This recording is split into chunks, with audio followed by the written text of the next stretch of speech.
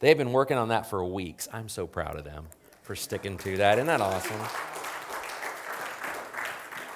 All right. That's a lot of stuff up here. Okay, so as you can see from the sign up front, we're in a series called Graceful. We're in our fourth week of the series. The first week we talked about grace missing, and we played the telephone game. Do you remember playing the telephone game? Where we split the audience the group into 4 parts, and we tried to play that game and see what happens when we got to each corner, right, of the auditorium. And what did we get? We got a hot mess, right? None of the messages looked like they started, partially because the person who originally conveyed it wrong, right? That would be me. Yep, I did it. See? So I started wrong, and then it went crazy from there. And we were talking about how the people of God in Galatia, whose Paul is talking to as we're doing this study, the study of the book of Galatians, is that they, over time, had changed the message slowly and had lost grace in the message. Just subtle changes, subtle differences that had caused them to lose sight of the grace that they had been given. And then in week 2, we talked about the redeeming nature of grace and the notion that, Paul is calling the people of Galatia and us to live a life that is truly redeemed and truly different. And sometimes we really have difficulty letting go of that, of our previous life. We have difficulty accepting truthfully that God has made us a new creation. And that even if other people in our previous life have expectations of us to be something ungodly, God has empowered us to be something more, and we should not live down to their expectations, but up to the Lord's, because He has given us the power and the grace and the Spirit to be something anew, right? Amen. And then last week we talked about the extending grace. The people of the early church really struggled with the notion of who was the grace of the cross for. Was it just for the Jews, just for the people of God from before the time of Jesus, or was it for the entire world? And we talked about understanding that though there are differences in the way the Spirit functions among us, we have to be not just cognizant of being tolerant of other expressions and other ways of worshiping the Lord and growing in the Lord, but understanding that God may be gifting somebody to work in a different context or a different place, and that is a true, true blessing. And we need to encourage it and then strengthen it and empower it and help others grow in their connection to the Lord Jesus Christ and to God Himself. Yes? Okay. All right. Are we all caught up now? All right. I say all that because this week we are doing grace surpassing. And we're going to study Galatians 3 and 4. We're going to spend most of the time in Galatians, in fact, all the time today in Galatians 3. But theologian Warren Wiersbe says that the 60 verses that make up Galatians 3 and 4 are some of the strongest writing Paul has ever penned. Strongest writing. Now, have you read the New Testament? Does Paul ever cut corners? Does he ever beat around the bush? Paul's pretty, right? Straight to the point. There are many of us that love Jesus but struggle with Paul sometimes, right? Because Jesus seems to speak of grace and love and acceptance on so many levels, and Paul tends to get in your face and say, no, you have expectations, you have standards. There are many Christians that prefer Paul to Jesus, and many Christians that prefer Jesus' teachings to Paul. Here's the problem. It's a both and, not an either or proposition, right? It's a both and proposition, but sometimes meshing the two can be challenging, and Wiersbe says these are his strongest words, okay?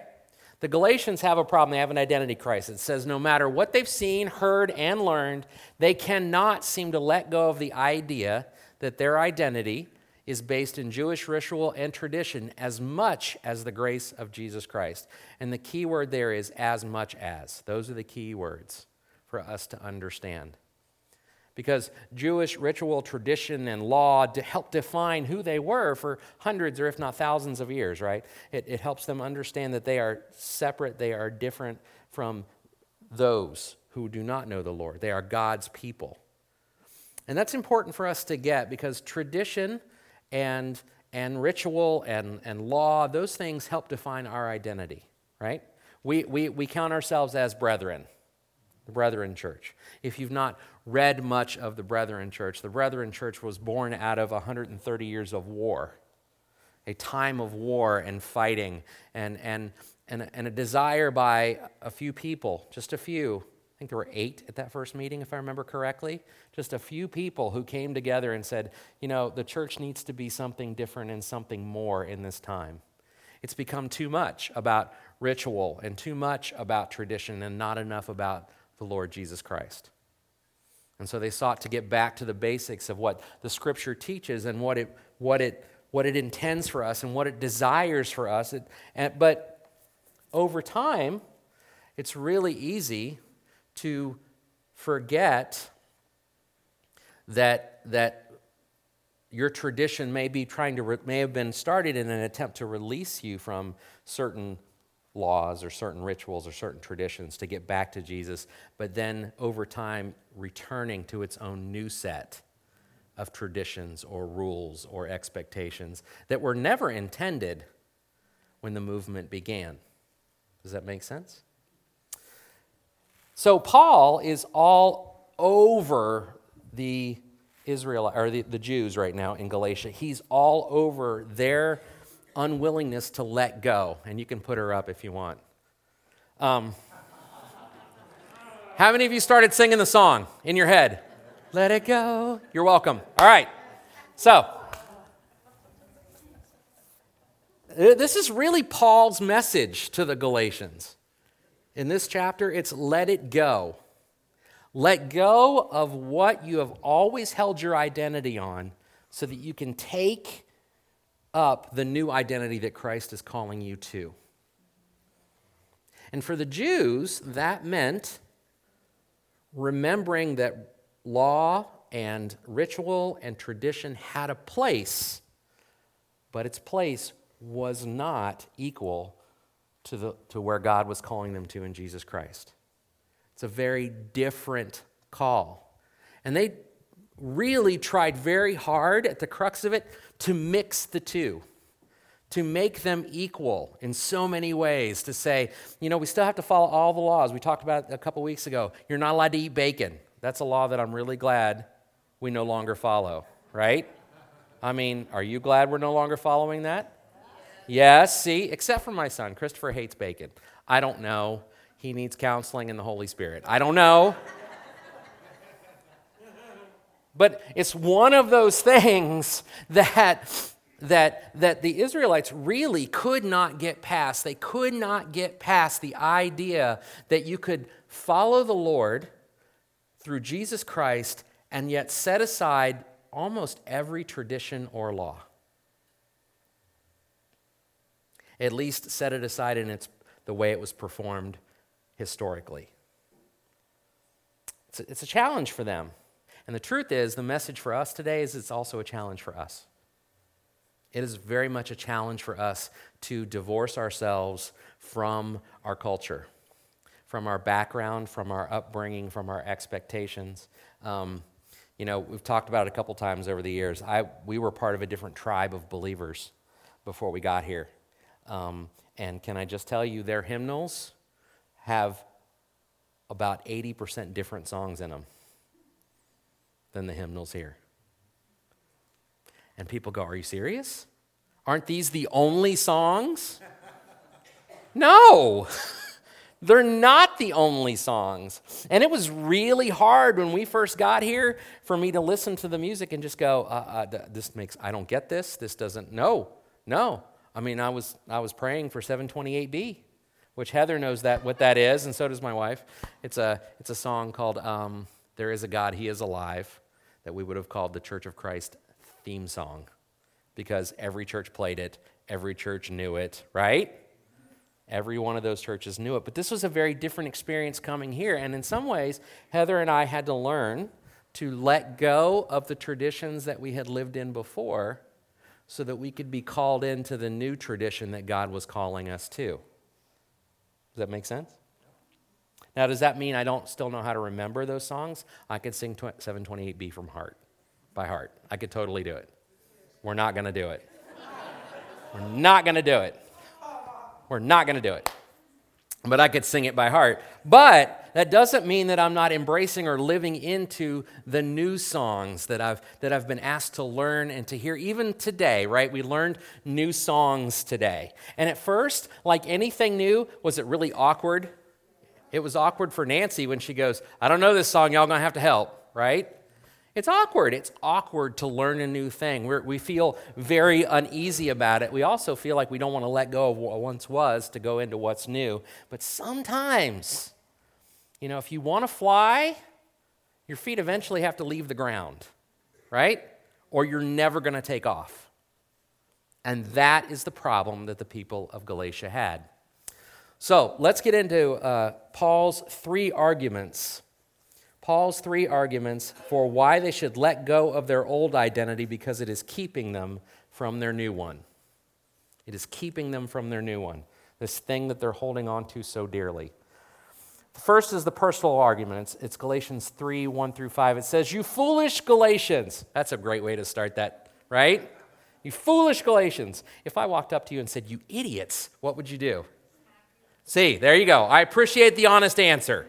I would smack you. I appreciate that. And yet, Paul does that. He says, you foolish Galatians.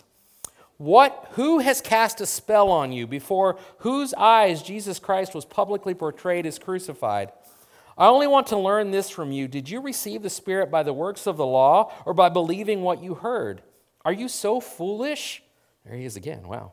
After beginning by the Spirit, are you now finishing by the flesh? Did you experience so much for nothing? In fact, if it was for nothing.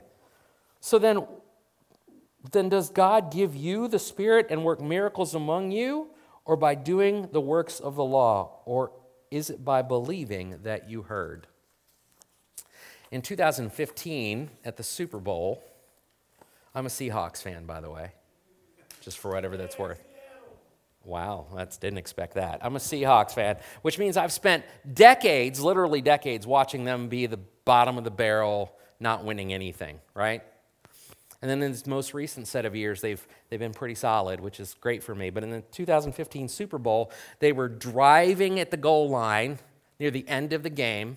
They had an all-pro running back named Marshawn Lynch, who had carried for hundreds of thousands of yards that year. And he was their go-to. They're driving. They get to the goal line. It's like 3rd and goal, and they decide not to go to him. They decide to throw the ball instead. And guess what happens? He gets picked off, and they lose the game by 4 points. Why do I bring up that story? They had all season, depended upon Marshawn Lynch to carry them. He had in many ways got them that far. Now, you could argue it's a team sport. It totally is. Totally is. But he had gotten them that far. But when push came to shove, they went a different direction. They did not rely on the strength that had got them there. Instead, they decided they could outthink everybody around them. And guess how it worked out? The Patriots won again. That's how it worked out. Paul is pretty blunt with here. He says, after beginning by the Spirit, so after you were carried into life with the Lord, right? After he carried you, after he provided for you, after he offered you his Spirit, after you saw his works, after you saw all the miracles and the things that he'd done, and notice what he has done for you, still when push comes to shove, you decide that your plan is still better, that you're going to lean on something else instead of leaning on him. He got you here. It started with him. He carried you here, and yet you're going to try to finish this off with your own understanding and your own strength and your own devices. Says, Paul is really getting in their face, because what they're doing is trying to redefine what saving grace looks like. What they're trying to do is to say it's not just Jesus. It's not just knowing him and knowing his power. It's saying it's Jesus, and oh, Jesus, by the way, now that you've gotten me this far, I can take it from here. Do we do that? Do we say, thanks, Jesus? I really appreciate your love. Thanks for digging me out of this ditch. Thanks for saving me from myself. Thanks for solving my problem. And it's really nice to know you. I'll catch up with you later when I need you for something, right? And I can take it from here.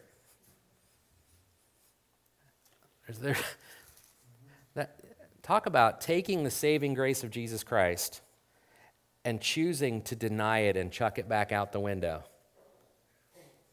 Because that's what they're doing. They're saying, hey, you got us here, great, but I can take it from here. Are there times in your life when you say, I can take it from here? What about that time when you were always in the scriptures, when you first came to know the Lord, you were studying it and learning it and sitting with people and praying together and, yes, showing up for church and, yes, doing all of those things, but over time, what happens? You say, I've read enough, I kind of get it now, right? I know the basics. I've been to church a few times, I think I know what that's all about, I'll be okay. I understand how to pray. I know what to do when I really need something from him. I can probably put that aside too, and I'll just come back to it when I really need it. I've said this before. Jesus is not a genie in a bottle. Okay? He's not a genie in a bottle who's there for your beckoning. He's there to build a relationship with you, to guide you, to grow you, to strengthen you. But any of you who are in a relationship, do relationships work if you don't talk to each other for months or years at a time and then suddenly expect it to be all legit when you come back together? It doesn't work. Why do we do that with Jesus? Why do we do that with Jesus? What the Galatians are doing, and I think what we're in danger of doing sometimes is saying, Jesus, I can take it from here. Despite what we've seen. Have you not seen God do miraculous things in your life and in the lives of people around you? And so have they. They have been witness to people being healed. They have heard the stories and seen the things. They've been around at a time when the church was having its greatest growth, right? When it went from literally a dozen people to thousands, right? It's exploding. They're watching salvations and miracles and incredible things happen all around them. They've seen it. They watched it themselves. But as the further away they get from it, the further away they get from that moment, the more likely they are to say, that was really good work, Jesus. I can take it from here. You know, God desires to continue to do those miracles in your life and in the lives of people around us. The question is, are we sticking with him and letting him do those things? Or are we saying, Jesus, I've got it. Thanks. The next argument is the scriptural argument, because remember, these are Jewish people. These are the people of God. They have for centuries known him, been exclusively his people, and so they value the Old Testament. They value the text. They value the Bible, as I guess is what we would say now, right? We value the Bible and its worth and what it means and what it says. And they value the characters and the people of the Bible. They are often called the God of Abraham, Isaac, and Jacob is who they follow, right? And so Paul says, okay, you love Scripture, you love the Bible, you love the Lord. Let's dig into this a little bit. It says this, it says, just like Abraham, who believed God, and it was credited to him for righteousness, you know then that those who have faith, these are Abraham's sons. Now the Scripture saw in advance that God would justify the Gentiles by faith and proclaim the gospel ahead of time to Abraham, saying, all the nations will be blessed through you. Consequently, those who have faith are blessed with Abraham, who had faith.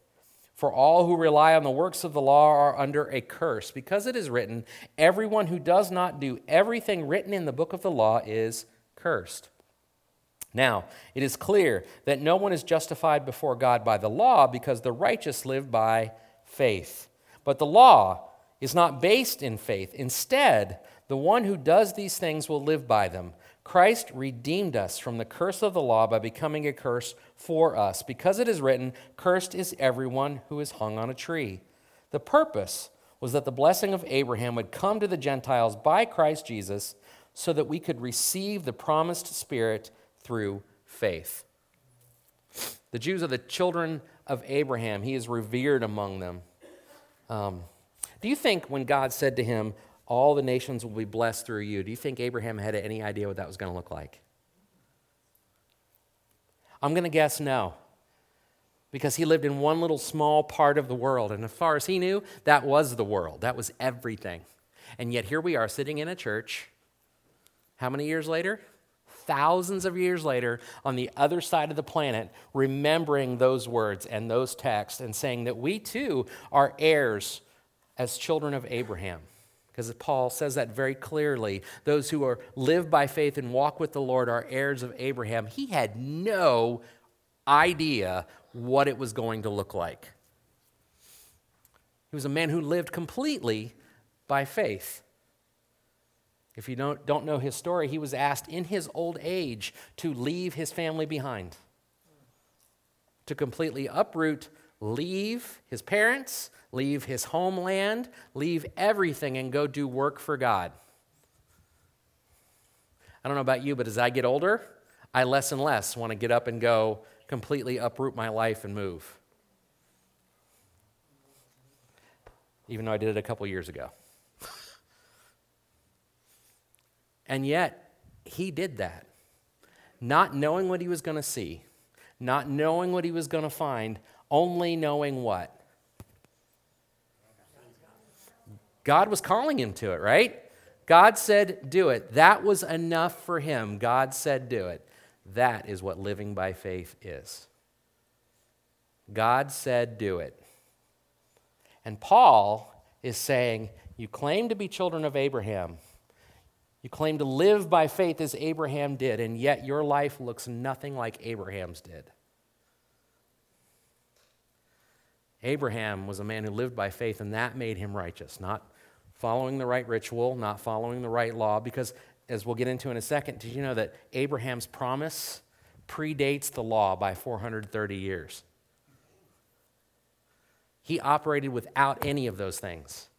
He operated based on the promise of God and did what God asked him to do, whatever that might be in whatever season of life he was in. And that was his identity. That was who he was. That was who he was expected to be. And yet these children of Abraham are not willing to do that. They still want to hold on. They want to hold on to the law as their defining characteristic, as part of their identity, making it equal to the call that God has on their life. But Paul's trying to tell them it's not equal. And you should be careful what you wish for. Because in verse 10 it says, for all who rely on the works of the law. So if this is your litmus test, if this is what you're going to choose to be your deciding factors, whether or not you're following the Lord, you are under a curse. Because it is written, everyone who does not do everything written in the book of the law is cursed. In St. Paul, there was this gentleman who lived, I have to remember the name of the road, but it was a super busy road in St. Paul, and he lived on the street. And he'd been living on the street for 35, 40 years in the same place. And on two separate occasions, people had gotten him, Rice Avenue, is that what it was? Thank you, I appreciate it. On two separate occasions, people had gotten him brand new apartments. They'd furnished it, told him he could live there rent-free, get started in a new life, find something new. And he would go and do it for a while, and then he would leave and go back to living on the street. Choosing to live on the street. Can I just tell you, choosing to live on the street in St. Paul, Minnesota, in the middle of winter, I would never do that. Because it gets to minus 40 on the regular. It's a normal thing. But he chose that. He chose to return to what he knew rather than moving into this brand new, fully furnished, rent-free apartment and starting a new life. How often do we choose to stick with what we know because we're comfortable in it rather than moving forward to what God has planned for us in a new life? As that's what the people of God were doing in Galatia. They were leaning back on what they already knew. Ironically, leaning on something that the father of the Jewish faith, Abraham, wasn't leaning on to begin with. Interesting, right? They were saying, we're being his children. We're leaning on the thing that he was leaning on. And Paul's saying, but that didn't exist. You're leaning on something that you're attributing to Abraham that has nothing to do with Abraham. Do we lean on things that we are attributing to the Lord that have nothing to do with the Lord? Or are we making them, in this case, equal to what the call of the Lord is upon our lives? If I stomped my feet and said, look, I'm not coming to this church unless you play 728B, right? Then I am making a song equal to the call that God has on my life. Do I make whether or not I hear Amazing Grace, which is a beautiful song, on a regular basis, equal to living in that amazing grace? Does that make sense? Because some of us get upset when we don't hear the song we want to hear. Understand, traditions have value. They help you understand who you are and where you've come from and how you've gotten here. The law had value, but it is not equal in value to the call that Christ has on your life. And we are really bad, just like the Galatians were, at confusing those two things, because they are near and dear to our hearts, and we have a lot of difficulty separating what's more important and what really is of lesser importance. The reality is that's a desire to be in control of our own experience. We want to know what to expect, how to expect it, and that we will feel good about it when it's done.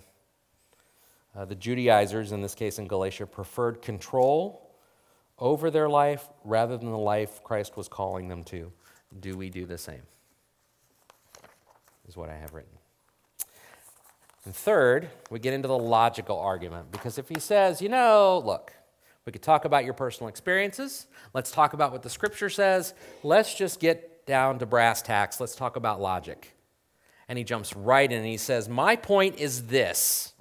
The law, which came 430 years later, that would be after Abraham, right, does not invalidate a covenant previously established by God and thus cancel the promise.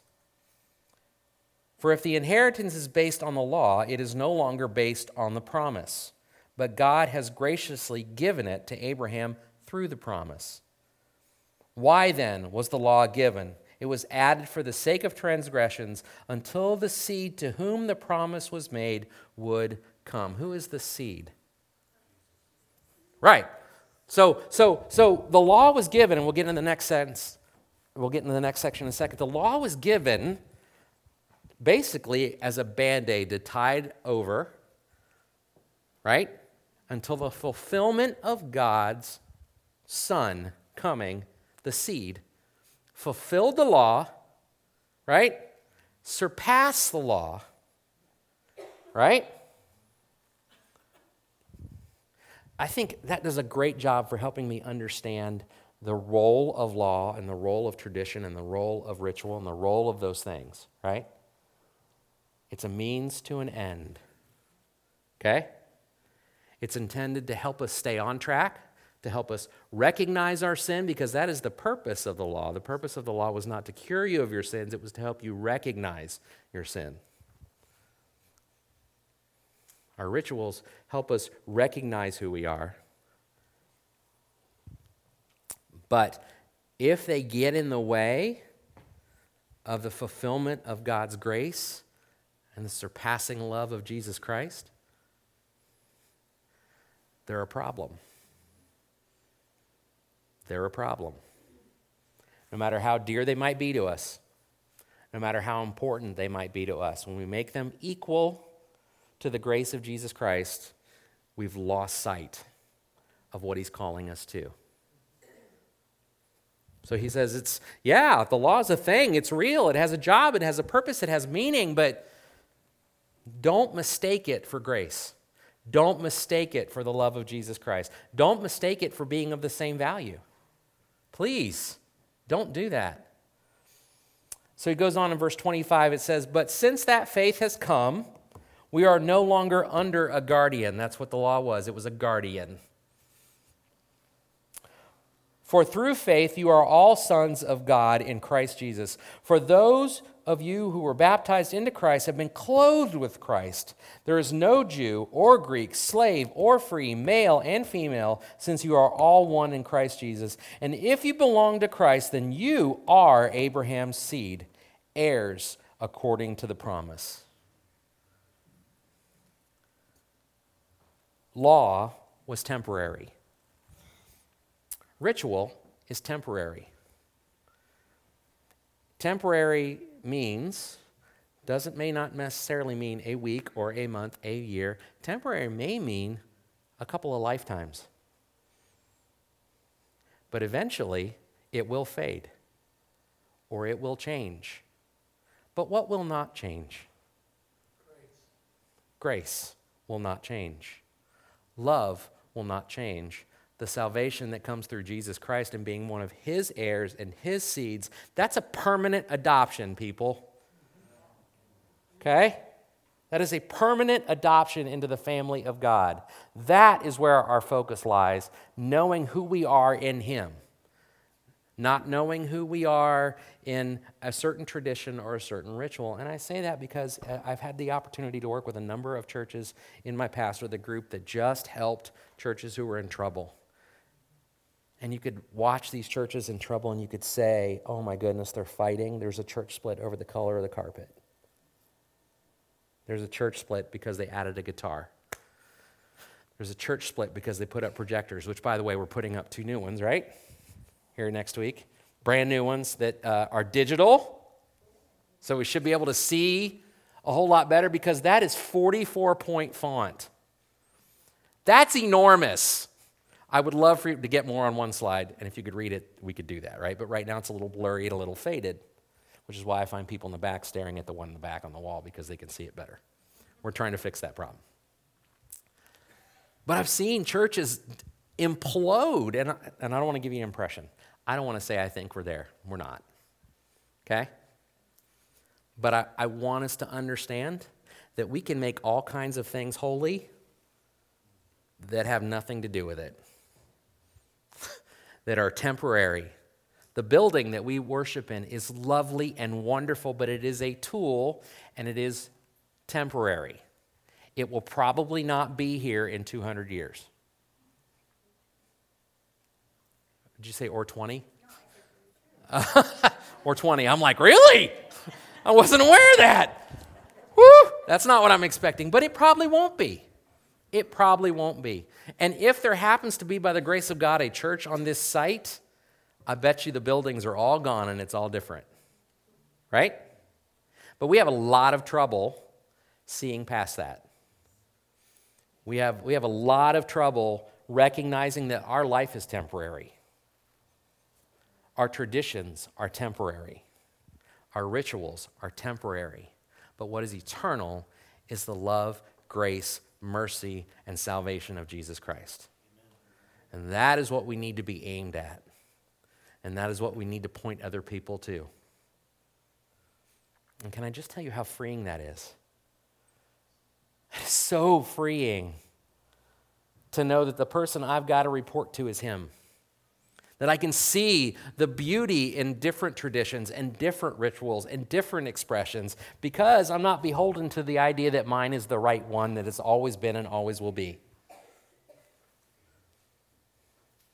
Mine is the call that God is calling us to right now, and that is a beautiful thing. Just like God is calling Reggie and his people, who we were discussing this morning, to a different expression.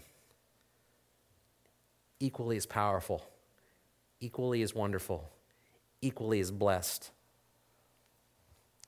but doesn't look a whole lot like us, other than the fact that they also sit in pews. Right? God is calling all of us to a grander life in Him, but we need to be willing to let go of the things that are temporary in order to grasp the thing that is eternal, and that is Jesus Christ. Amen? Amen. All right. So, as we finish our service, we finish the same time every week. We finish with a time of prayer. So if you all stand up, if your legs are tired, if you're finally thankful that I'm done talking, please stand up. We finish with a time of prayer and music. We're going to listen to some music as we talk through some prayer requests that were brought forward before church today, and then I will ask others. As you see a mass exodus, I don't think it's because they're mad at me. I think it's because the McPhersons all have some place to be, and we all know that's a third of our church, right? Right. Okay. So I'm impressed they stayed this long. Actually, I was warned ahead of time. All right. So, a couple things. Barb Culp was asked for prayers for Jerry because though his heart is now in rhythm, right? We think, we believe. Is he acting like it's in rhythm? That's my job. So if he's being cantankerous and difficult, it's in rhythm. See, his heart is in rhythm. We know that. Okay, he's being Jerry. But I would also like to ask for prayers for Barb's mom. She continues to get weaker and weaker. She's a lovely woman of God who knows the Lord and has an incredible sense of humor, but she is tired. She knows where she's headed, but that doesn't make it easier on those who lose her. I would also, on that note, like to ask you to please pray for Barb. She has a lot on her plate right now, do you not? And we love you so much. Sure.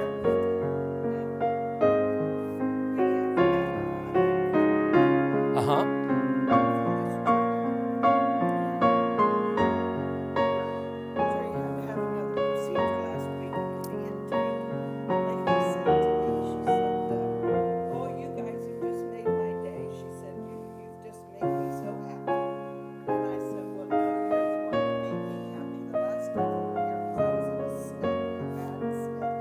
You were in a snit?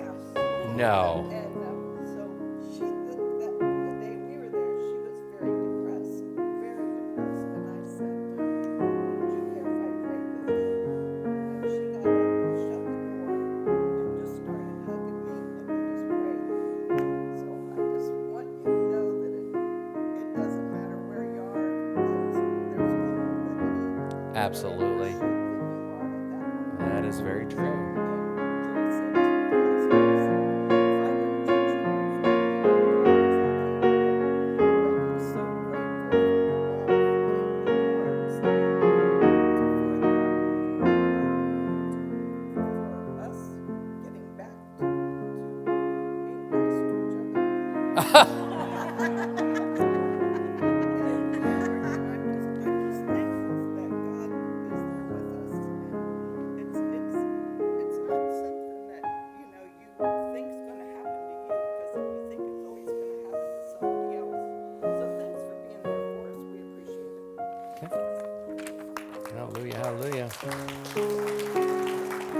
Jan, on that same row, Jan has asked for prayers for her husband, Tim. On November 4th, he has surgery, right? He has prostate surgery, okay?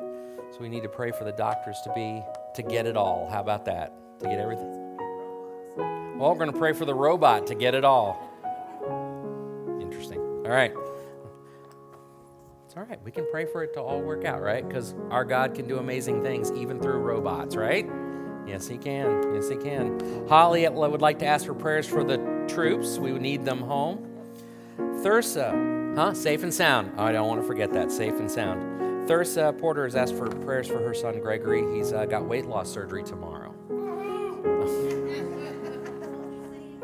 Yeah, he won't be saying that later. So please, he's excited about it. He will not tell you this. He's also a nervous wreck. And so is his mama. So please pray for them as he has surgery tomorrow. Diane has asked for prayers for Bud Jackson. He has gallbladder surgery on Thursday. Yes? Yeah? They had a gallbladder on sale? That's good to know. Yeah. It's not an auction, is it? auctioning off parts. All right, so that's all I have on my list. Is there anybody else? Any other prayers? Anything else you want to bring forward? Who's raising hands? Kelly with her heel is still a mess. Okay. So prayers for her foot, right? By the way, foot people, no more foot people. In case you don't know, we've got how many injured foot people? Diana, Marilyn, Heather, Bonnie. Who else? Who else we got? You got a bet. Well, you lost your foot. It's Bud. No more feet, people. We need them to walk, right? Okay. Yes.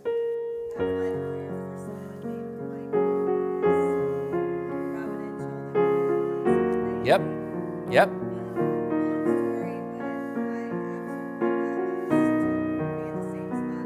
Awesome.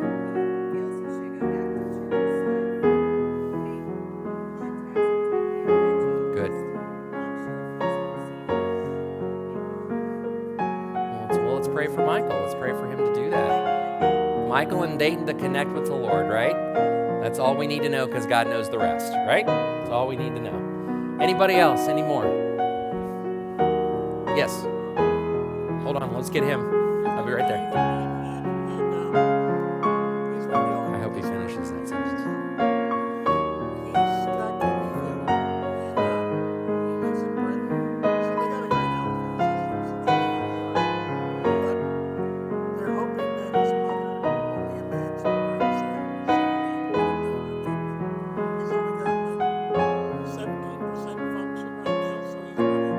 What's his name?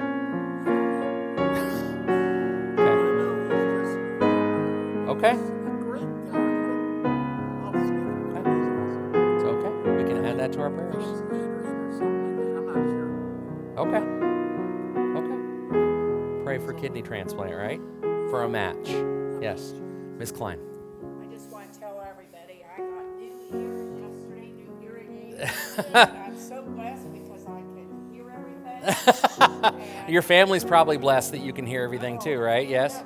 Cancer-free. Yeah, cancer-free. That's right. Amen. Praise God. Tell me God isn't good. He is all the time. He takes care of business. Yes, he does. He takes care of business. So, all right. Anything else? All right, let's pray. Father God, we are so thankful for your presence in our lives. We are thankful for the grace, the eternal grace that you provide for us through your Son, Jesus Christ. We are thankful that we are able to be together to worship you, to glorify you, to strengthen one another. Not everybody gets to do that, and we have to be mindful of that. Lord, as we go through our week, I pray that you will keep these thoughts on our hearts, that we will be reminded to stop and pray because we know that prayer is important. It matters. It makes a difference. It is music to your ears. It is a sweet smell for you. You can thank you for giving us that way to connect with you, to communicate with you.